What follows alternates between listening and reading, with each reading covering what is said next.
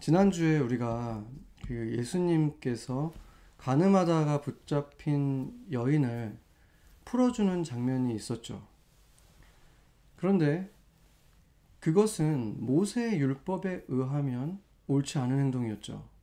우리가 아침에 요즘 그 신명기를 묵상하고 있는데 마침 최근에 보니까 그런 가늠하다 붙잡힌 사람, 이런 사람들을 돌로 쳐 죽여야 된다, 이런 그 신명기 말씀을 최근에 저희가 봤죠. 그래서 신명기 22장 24절을 이렇게 보면은 바로 그렇게 간음하고 죄를 지은 사람들은 어떻게 하라고 했습니까? 돌로 쳐서 죽여라, 이렇게 말하고 있죠. 바로 이 말씀 때문에 그 바리새인과 서기관과 그 무리들은 그 여인을 그렇게 끌고 와서 그렇게 돌로 쳐서 죽이려고 했던 것이죠.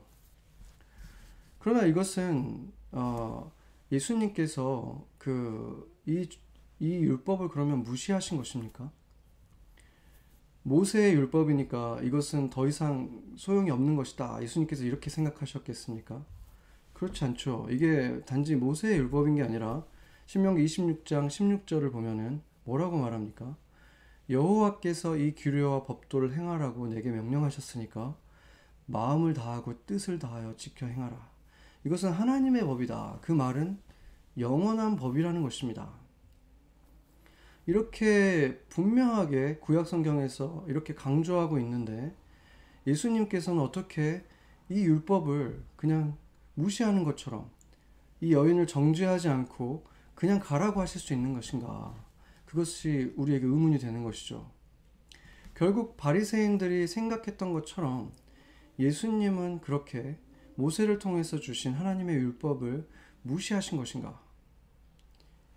예수님께서 이제 오셨기 때문에 구약의 율법은 이제 무효가 됐다, 이것을 지금 예수님께서 선포하고 계신 것이겠습니까?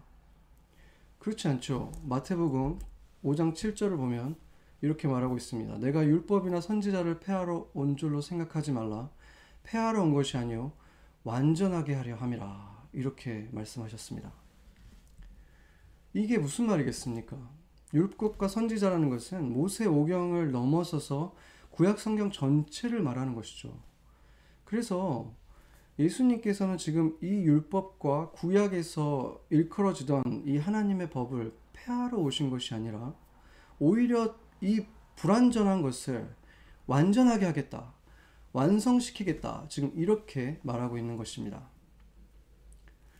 이것에 대해서 이제 골로새서가 좀 더 분명하게 어떤 의미인지를 말해주고 있는데, 이 율법이라는 것은 장래일의 그림자다, 이렇게 말하면서 몸은 그리스도의 것이다. 그러니까 몸과 그리스도를, 그림자라는 것은, 그림자라는 것이 몸을 닮긴 했잖아요. 그렇죠? 몸의 그림자는 몸을 닮았지만 완벽하진 않죠.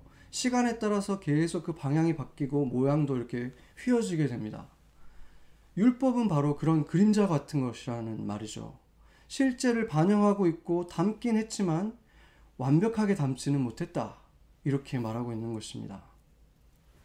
그렇기 때문에 골로새서에서 바울은 그 율법은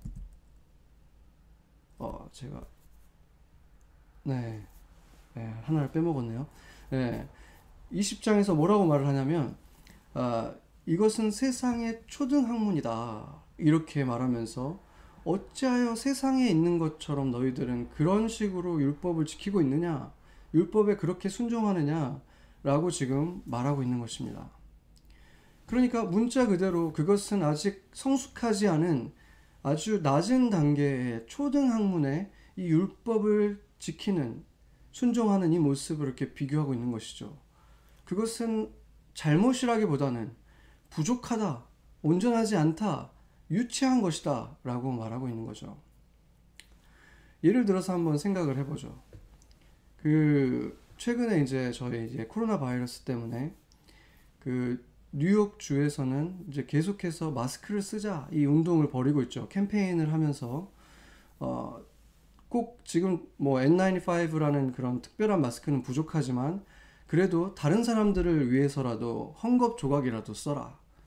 그냥 얇은 종이로 된 마스크라도 쓰고 다녀라. 이렇게 지금 캠페인을 계속 벌이고 있는데, 그렇게 벌이고 있지만 또 보면 많은 사람들이 또 지키지 않고 있다고 제가 들었습니다. 저도 도시에 가본 적이 오래돼서 모르지만 그 도시에 있는 분들이 그러더라고요. 많은 젊은이들이 특히나 그걸 잘 지키고 있지 않다고 하는데, 너무 사람들이 말을 안 들어서, 예를 들어서 이제 그 주 정부에서 이것을 벌금을 부과하기 시작했다고 생각해 보세요. 한 200불이라는, 한 번 걸릴 때마다 200불을 내야 된다.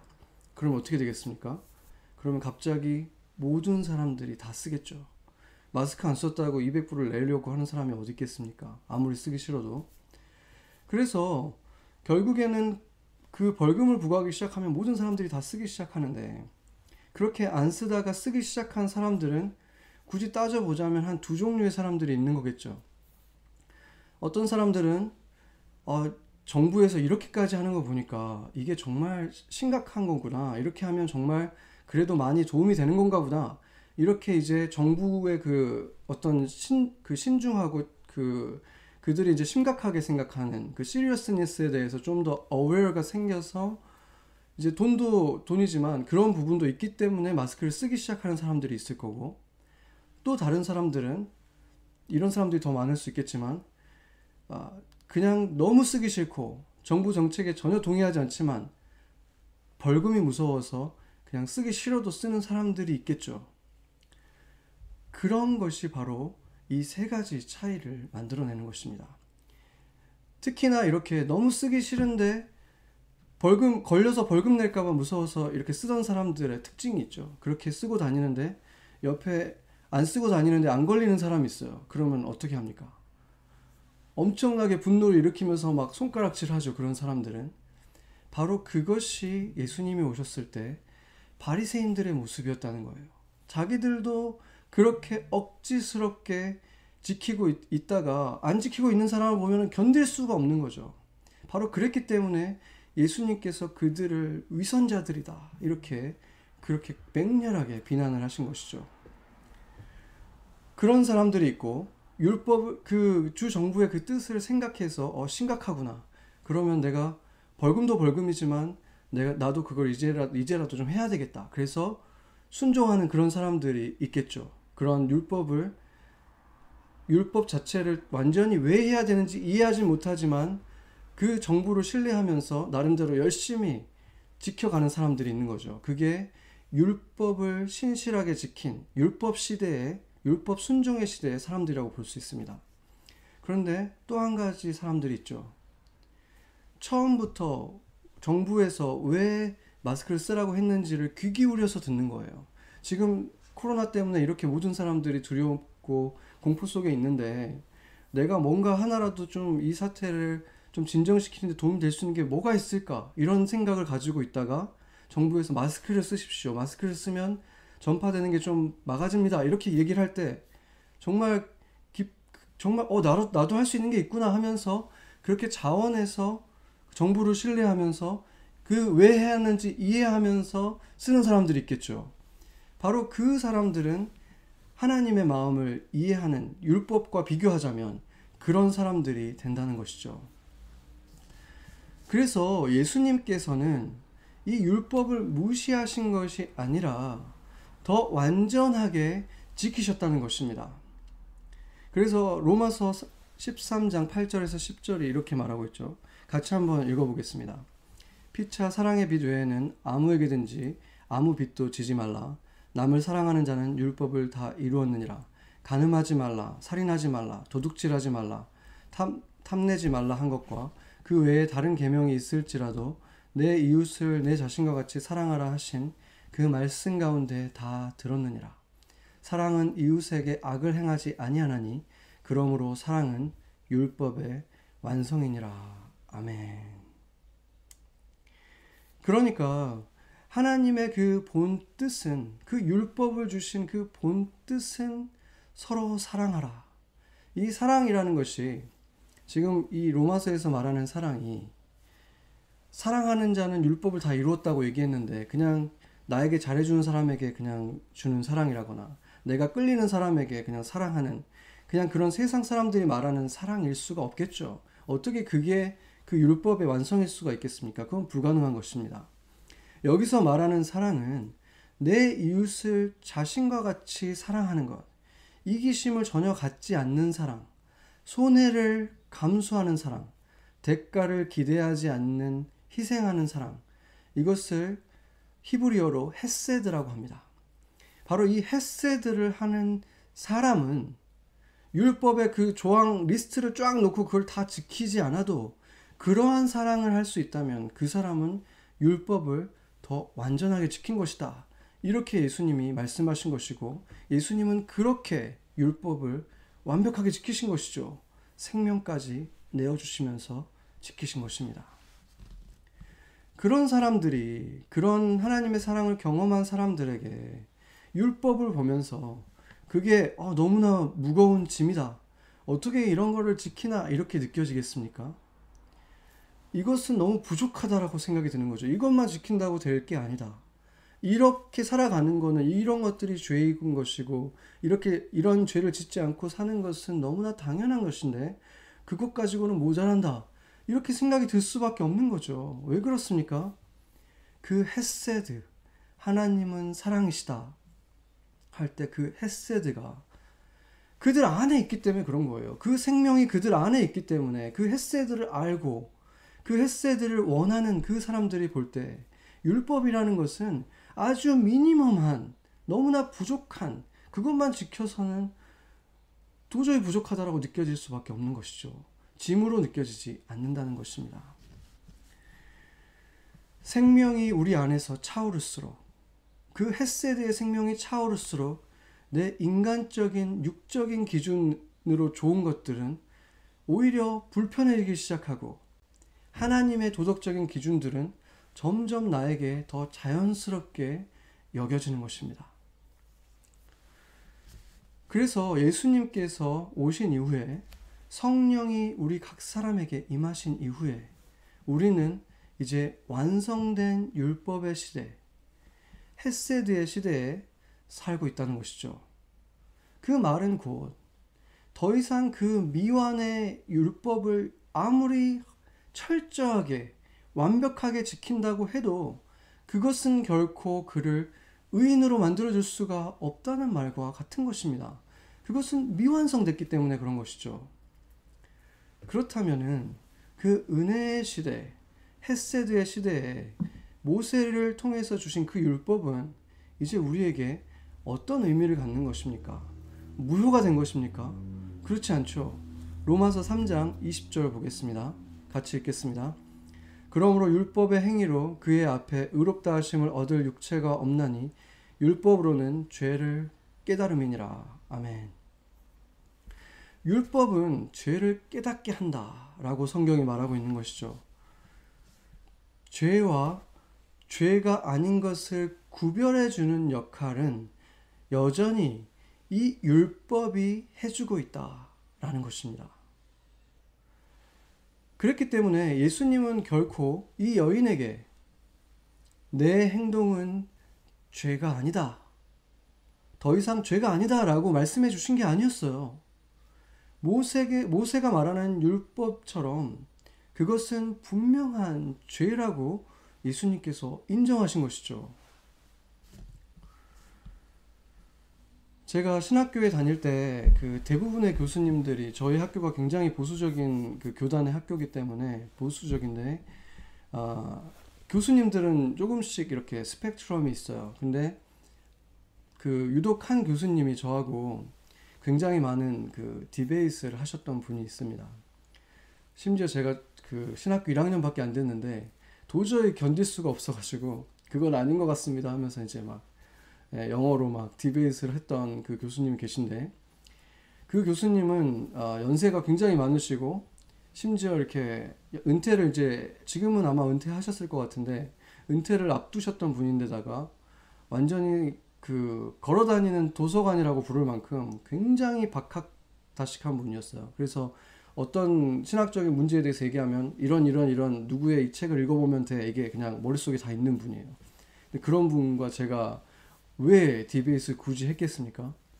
그러니까 몇 가지 이슈들이 있었는데 그 중에 이제 제가 제일 좀 결국에 참다 견딜 수 없었던 한 가지가 뭐였냐면, 그분이 이제 우리에게 뭐 리퀘어먼트는 아니지만 추천해줬던 책이 있었는데, 그 책이 이제 매튜 바인스라고 하는 한 청년이, 20대 청년이 쓴 God and Gay Christian이라는 그런 책이었어요. 제목만 봐도 뭐 대충 내용을 아시겠죠? 제가 그 책을 읽고 나서 물론 안타까운 마음도 있지만, 그것을 저보다 이제 어린 그 신학생들이 있잖아요. 저는 신학교를 늦게 간 편이기 때문에 그런 친구들에게 읽게 한다는 거가 너무 이제 화가 나서 이제 반발하는, 그 책에 반발하는 내용들이 이제 막 제가 수업 시간에 얘기를 하고 이제 그렇게 했는데, 그 책이 이제 특별히 굉장히 베스트셀러가 됐었어요. 몇 년 전에. 그런 이유가 있는데, 이유와 비슷한 책들이 있었습니다. 그러니까 뭐 게이도 크리스찬으로 인정해줘야 된다는 그런 책들이 있었는데, 이 책이 특별히 좀 이슈가 됐던 이유가 뭐냐면, 이 매튜 바인스라는 청년이 굉장히 젊은 20대에 하버드 출신의 아주 똑똑하고 굉장히 착실한 모범생이에요.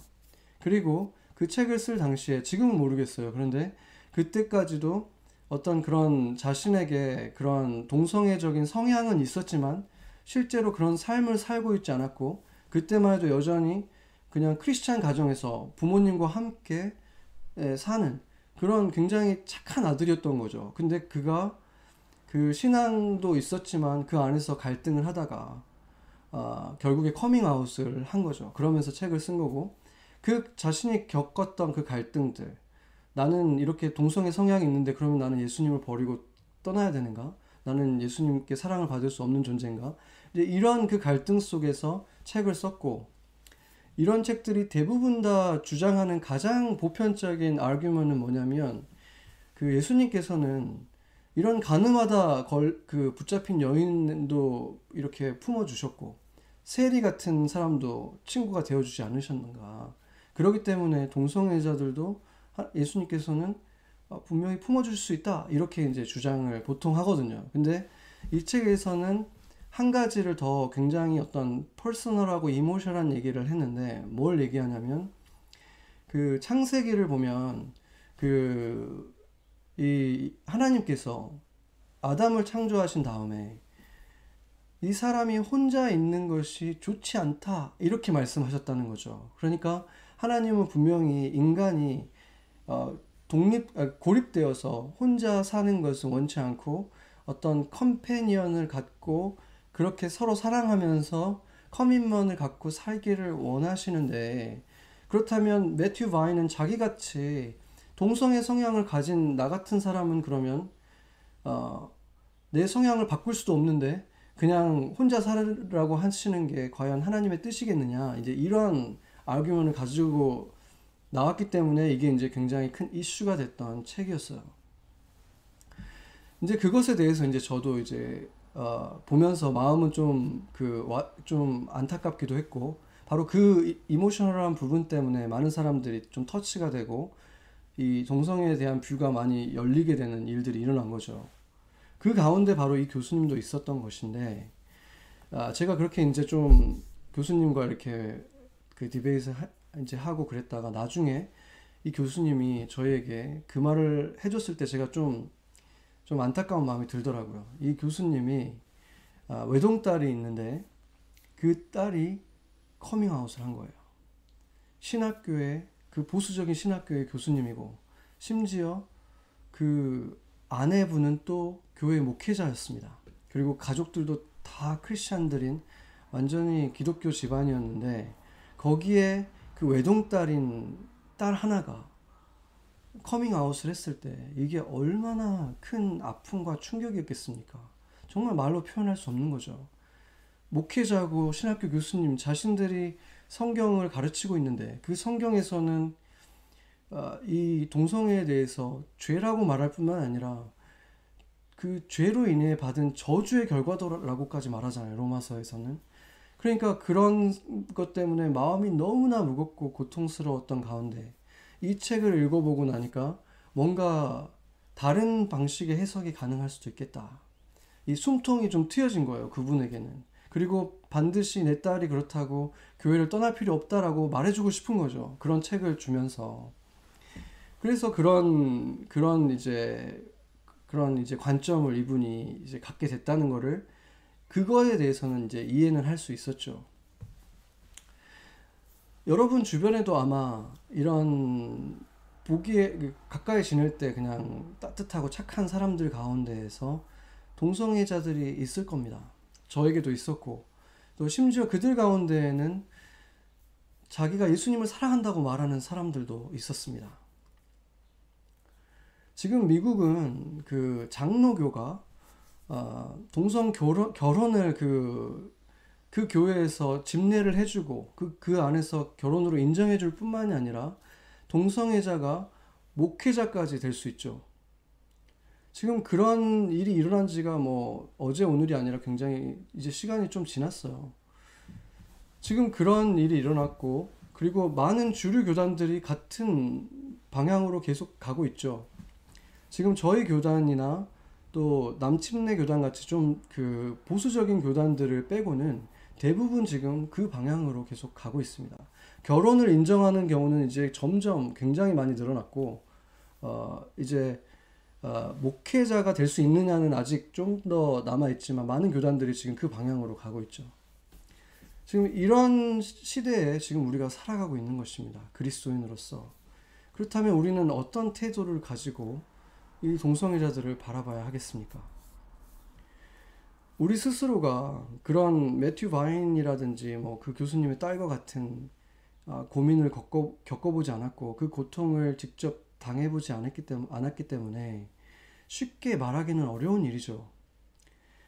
그렇기 때문에 우리의 판단보다는 또 다른 한 분이 있는데, 베켓 쿡이라고 하는 이 분이 그런 시간을 지나갔기 때문에 이 분의 얘기를 통해서 우리가 한번 생각해 보겠습니다. 이 베켓 쿡이라는 이 사람은 헐리우드에서 굉장히 잘 나가는 영화 세트를 디자인하는 디자이너였습니다.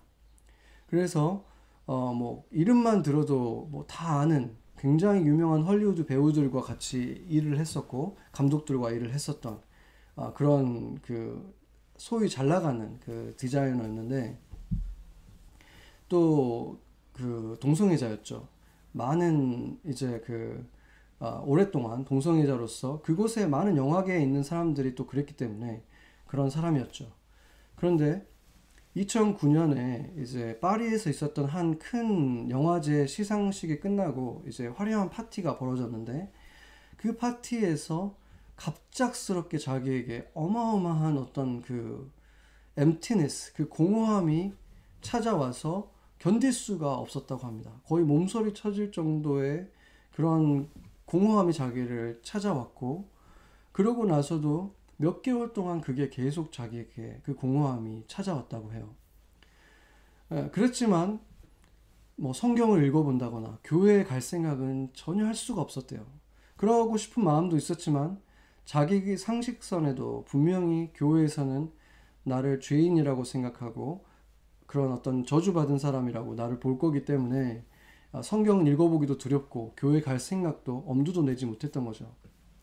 그러던 차에 그 LA에 있는 한 커피숍에서 누구를 만나려고 기다리고 있다가 자기 바로 옆에 한 이렇게 그룹의 청년들이 성경책을 펴놓고 그 성경 공부를 하고 있었다는 거예요. 성경에 대해서 디스커션 하는 모습을 보고 이 베켓이 용기를 내서 질문을 하기 시작하는 거예요. 성경에 대해서, 또 교회에 대해서, 하나님에 대해서 질문을 막 쏟아놓는 거죠. 그러니까 이 친구들이 이제 이 청년들이 답을 하다가 지난주에 제가 말한 것 같은 전도의 방식으로 얘기를 하는 거죠. 그러면 와서 봐라. 우리 교회에 와서 한번 목사님하고 얘기해보는 게 어떻겠니? 예배에 한번 참여해보는 게 어떻겠습니까? 이렇게 해가지고 그가 그 주에 바로 그 예배에 참여하게 되고, 그 예배 속에서 이 사람이 복음을 듣고 완전히 무너져 내려서 예수님을 영접하기까지 합니다. 그리고 나서 그는 이제 그 교회 안에서 많은 사람들의 응원을 받고 그 목사님과 또 같이 성경 공부도 하고 이러면서 마음이 점점 열리고 또 갈급한 마음이 더 생겨서 결국 신학교까지 가고 이제 목회학 석사를 받고 지금은 이제 그 과정 속에서 이제 자신의 경험을 책으로도 내고 또 자신과 같은 그런 사람들에게 복음을 전하고 또 강의를 하는 그런 삶을 살고 있죠. 그는 이제 돌이켜 보면은 자기가 굉장히 어렸을 때 그 아는 어른에게 어떤 성추행을 당했는데 그것으로 인해서 자신도 잘 몰랐죠. 그렇지만 그것으로 인해서 이제 삐뚤어진 그 성 정체성이 생겼고 스트러글이 여전히 있다는 거죠. 그게 완전히 없어지진 않았지만 다시는 예전 삶으로 돌아가지 않을 것이고 돌아가고 싶은 마음도 전혀 없다. 그러니까 정체성 자체는 아직 변하지 않았지만 그거에 대한 그 욕망이 없다라고 얘기를 하더라고요.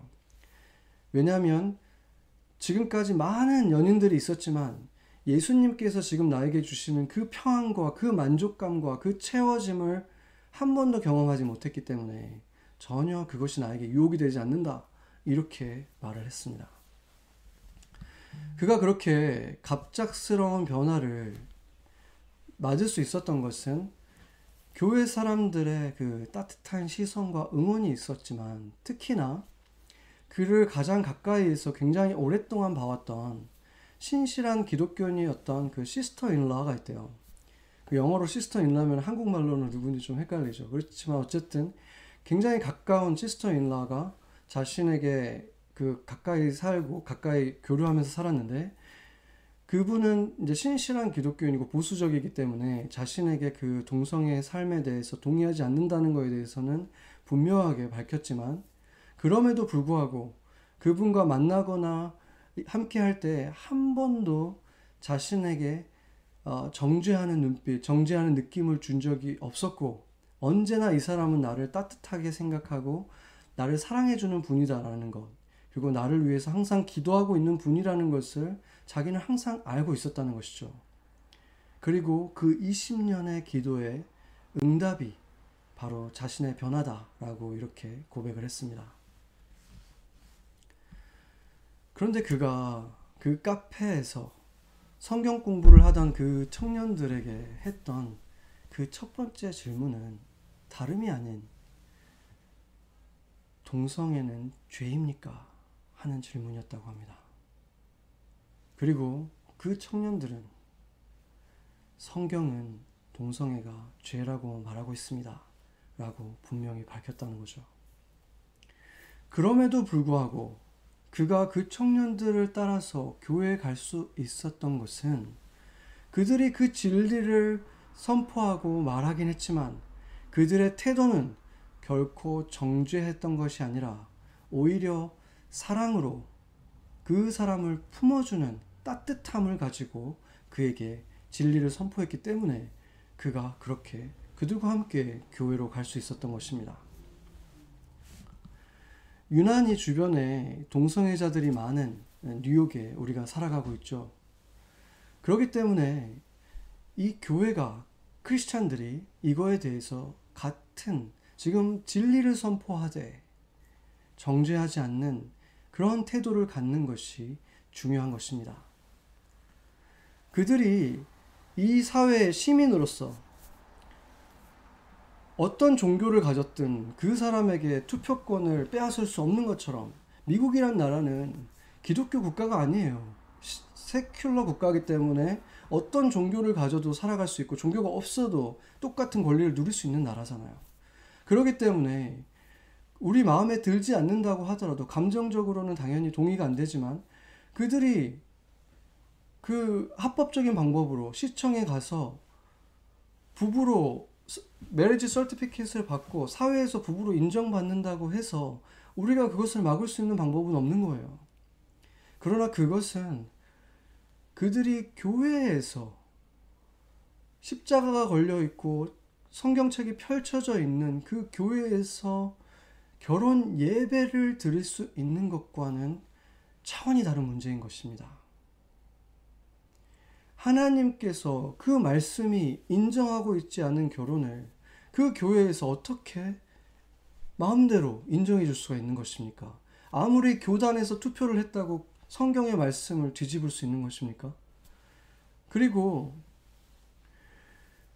누구나 하나님의 교회에 올 수 있고 예배에 참여하는 것은 금지되어 있지 않죠. 오픈되어 있는 것입니다. 하나님의 말씀을 들어볼 기회를 주는 것은 너무나 좋은 것입니다. 그러나 하나님의 말씀에서 죄라고 말하고 있는 것을 죄가 아니다라고 말하는 사람이 그 말씀을 하나님으로부터 받아서 전달하는 자가 된다는 것은 있을 수가 없는 일이 아니겠습니까? 하나님의 말씀이 죄라고 하는 것을 부정하고 있는 그 사람이 어떻게 하나님의 말씀을 선포하는 자로 설 수가 있다는 말입니까?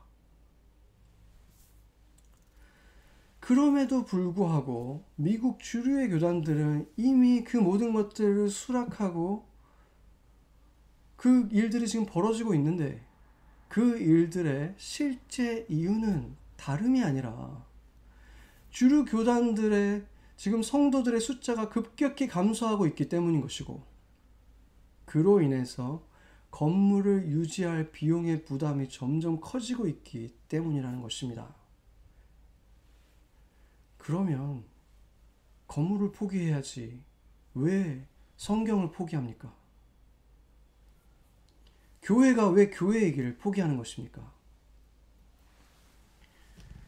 세상이 아무리 변하고 벌금의 액수가 달라질 수 있고 심지어 세상의 법으로는 이것은 더 이상 죄가 아니라고 그렇게 말을 해도 하나님의 영원한 기준에 죄는 영원히 죄인 것입니다.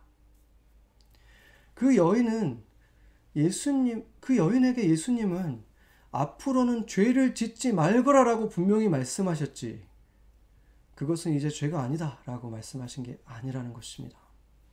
이것은 내가 거저주는 것이지만 그것은 여전히 죄이기 때문에 나는 그 대가를 치르기 위해 발가벗긴 채 고통과 배신과 치욕을 당했고 결국 생명까지 내어주었다. 그러니 너는 그 십자가를 통해서 회개하고 더 이상 죄에 빠져 살지 말거라 라고 말씀하신 것입니다. 우리가 죄가 있음에도 불구하고 용서받고 구원받을 수 있는 것은 그것은 그 죄들이 더 이상 죄가 아니기 때문이 아니라 예수님이 그 죄의 대가를 대신 다 치러주셨기 때문인 것입니다. 베케 쿡은 인터뷰에서 동성애자들은 겉으로 드러내지는 않아도 항상 깊은 곳에 수치심이 있고 LGBT 운동가들이 무지개의 깃발을 흔들며 행진하는 그 퍼레이드를 프라이드라고 하는 것도 그 수치심을 억누르기 위해서 스스로에게 또 세상에게 수차례 그렇게 외쳐서 세뇌시켜 보려고 하는 그런 노력이라고 했습니다. 프라이드라는 말의 의미가 무엇입니까? 나는 내가 자랑스럽다. 잘못된 것이 없다. 문제가 없다. 죄가 없다. 이렇게 강조하는 것입니다. 그렇게 그들이 목청을 높이는 이유는 사실은 그 깊은 곳에서 반대로 나는 부끄럽다. 뭔가 잘못되었다. 문제가 있다. 죄가 있다. 라는 그 메아리치는 그 소리를 억지로 가리려고 애를 쓰는 것입니다. 예수님이 온 인류의 죄를 위해서 죽으셨지만 결국 모든 사람이 구원을 받지 못하는 이유가 무엇이겠습니까? 용서할 수 없는 자들, 용서받을 수 없는 자들이 있는데 그 사람들은 그 죄가 무엇인가 때문이 아니라 자신의 죄가 아니라고 주장하는 사람들, 나는 죄가 없고 나는 의롭다라고 주장하는 사람들이기 때문에 그런 자들은 용서를 받을 길이 없는 것입니다. 가늠하다 잡혀온 여인은 자신이 곧 돌에 맞아 죽을 것을 확신하고 있었습니다. 그런데 예수님은 그 끌고 온 사람들을 다 쫓아내시고 나서는 이제 죄를 그만 짓거라 하면서 그냥 보내주셨습니다. 그리고 그녀는 그 감격과 그 놀라움 속에서 아무런 대답을 하지 못합니다. 성 밖에서 돌을 맞아 죽었어야 할 자신을 구해주신 예수님의 그 은혜를 잊고 목이 메어 한마디 못하고 떠나간 이 여인은 예수님께 자신의 전부와 같은 향유를 남김없이 부어드리면서도 감히 한마디 말을 하지 못합니다. 그를 비난하던 그 두 부류의 사람들이 그렇게 냉정하고 매서운 비난을 쏟아내도 말없이 이제 더 이상은 남자들의 품도 그것으로 벌었던 돈도 어떤 것에도 지배당하지 않겠습니다. 더 이상 죄의 노예로 살지 않을 것에 대한 다짐을 보인 것입니다. 그런 그녀에게 예수님은 너는 이제 용서받았으니 당당해도 좋다. 당당하거라. 이렇게 3번이나 선포를 해주십니다. 내 많은 죄가 사하여졌느니라. 내 죄가 사함을 받았느니라. 내 믿음이 너를 구원하였으니 평안히 가라. 이제는 너를 정죄하는 그 눈에 비난하는 소리들에 주눅들지 말거라. 너는 이제 용서받고 구원받은 순결한 하나님의 딸이다. 이렇게 말씀해 주신 것입니다. 마가복음 14장 9절에는 또 이렇게까지 말씀하고 있습니다. 같이 읽어보겠습니다. 내가 진실로 너희에게 이르노니 온 천하에 어디서든지 복음이 전파되는 곳에는 이 여자가 행한 일도 말하여 그를 기억하리라 하시니라. 아멘. 그러니 이제는 너 자신에 대해서 부끄러워하지 말고 프라이드를 갖고 당당해도 좋다. 내게 일어난 일은 이제 부끄러운 일이 아니라 복음이 진실이라는 것을 증거하게 되는 내 삶 자체가, 너 자체가 복음의 증인이 될 것이다. 그러니 당당하거라. 이렇게 말씀하시는 것입니다. 그것은 부끄러운 과거가 있었지만 겸손히 주님의 은혜를 받아서 새롭게 되어진 모든 자들에게, 우리들에게 주어지는 당당함인 것입니다.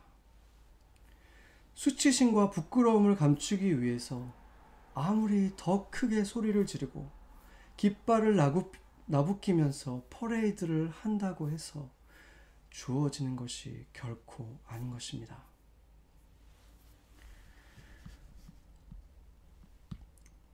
예수님께서는 여인을 보내주면서 자신이 세상의 빛이다.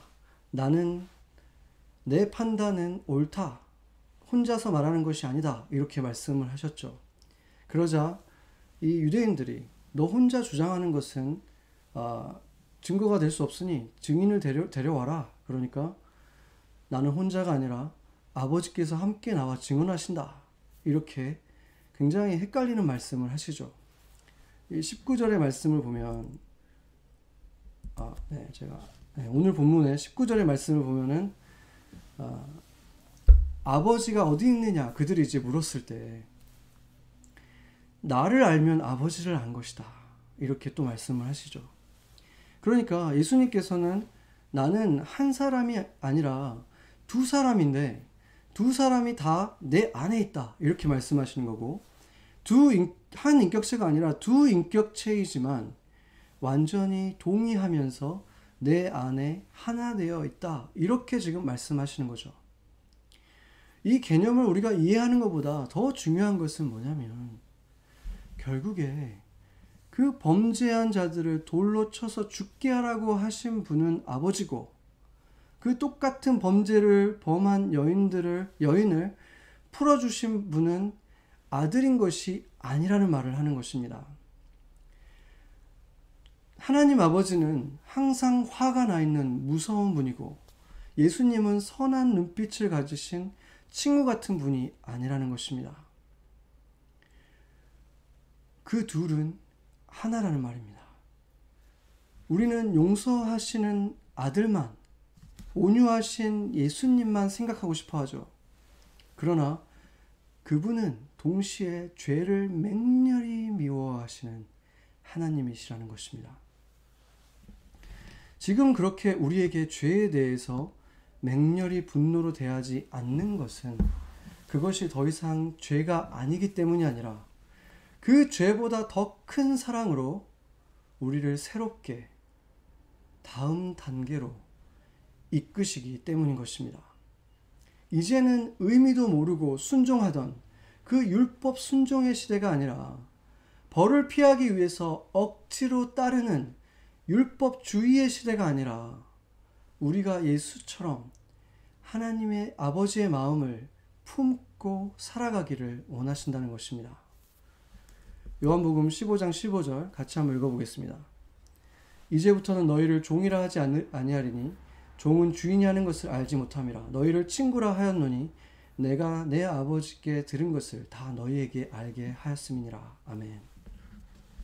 우리는 초등학문의 시대, 그냥 하라고 하니까 하는 시대, 여기에 있지 않고 완성된 율법의 시대, 하나님이 왜 그것을 우리에게 원하시는지를 깨닫고 아버지의 마음을 품고 함께 사랑으로 해가는 시대, 헤세드의 시대를 살아가고 있다는 것입니다. 이 온전한 율법의 시대에 헤세드의 삶을 우리가 살아가게 되면 우리와 우리를 둘러싼 모든 사람들이 예수님을 바로 우리를 통해서 만나고, 그래서 이 여인처럼 주변에 있던 사람들처럼 큰 기쁨과 만족을 경험하고 누리게 되는 것입니다. 사람들은 자신들이 어디에서 와서 어디로 가고 있는지 알지 못합니다. 왜 마음속 깊은 곳에 사라지지 않는 어떤 것을 이루어도 또 다음 단계에 부끄러움과 수치심이 있는지 알지 못합니다. 우리가 단지 그들의 정체성을 원하는 대로 인정해주고 또 인정해준다고 해서 결코 채워지지 않는 것입니다. 정죄하지 않는 따뜻한 친절, 대가를 바라지 않는 사랑으로, 그러나 진리를 타협하지 않는 당당함으로 예수님처럼 사랑해야 하는 것입니다. 헤세드는 나눠주면 줄수록 더 콸콸 힘있게 솟아오르는 사랑입니다. 그것은 지상에서 난 것이 아니라 다함이 없는, 다라짐이 없는 영원에서부터 샘솟는 샘이기 때문인 것입니다. 그런 사람들은 자연히 어둠에 다니지 아니하고 그 생명의 빛, 예수가 그들을 통해서 점점 더 환하게 나타나고 빛을 발하는 삶을 살게 되는 것입니다. 베케쿡은 세상이 부러워할 만한 성공과 수많은 연인들을 가졌었지만 어디서도 지금 그가 예수님 안에서 누리는 만족을 얻지 못했습니다. 그는 공허함을 채우기 위해서, 누군가의 사랑을 얻기 위해서 오늘도 외모를 단장하고 더 능력 있고 인정받는 위치에 오르려는 그들에게는 그리스도 안에서 만나는 친구들, 과거의 수치를 덮어주고 진정한 가족이 되어줄 교회가 꼭 필요하다고 조언하고 있습니다. 우리가 만약에 그런 사랑을 받고 그 안에 있음에도 불구하고 어느 곳에 가면 너에게 없는 무언가가 있다, 예수님이 채워주지 못한 무언가가 있다는 소리들을 우리가 세상에서 듣고 있다면 그것은 완전히 우리를 넘어뜨리는 거짓말에 불과하다는 것입니다. 예수님으로 채워지지 않는 배우자가 채워줄 수 있는 것은 없습니다. 예수님으로 채워지지 않는 내 성공이 채워줄 수 있는 것은 없습니다. 그것이 진리입니다.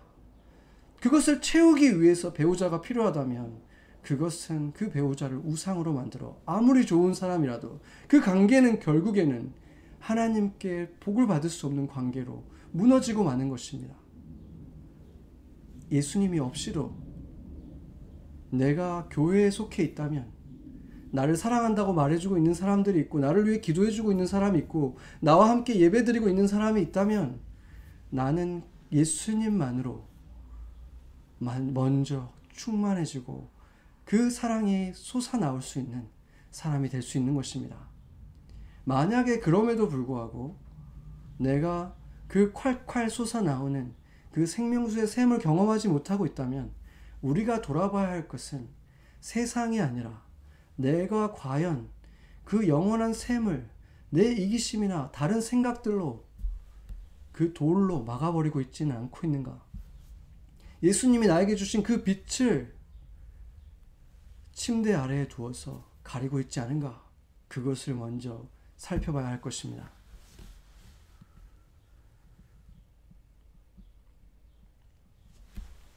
남을 채우는 사랑을 줄 때 채워지는 사랑, 그것이 바로 헤세드인 것입니다.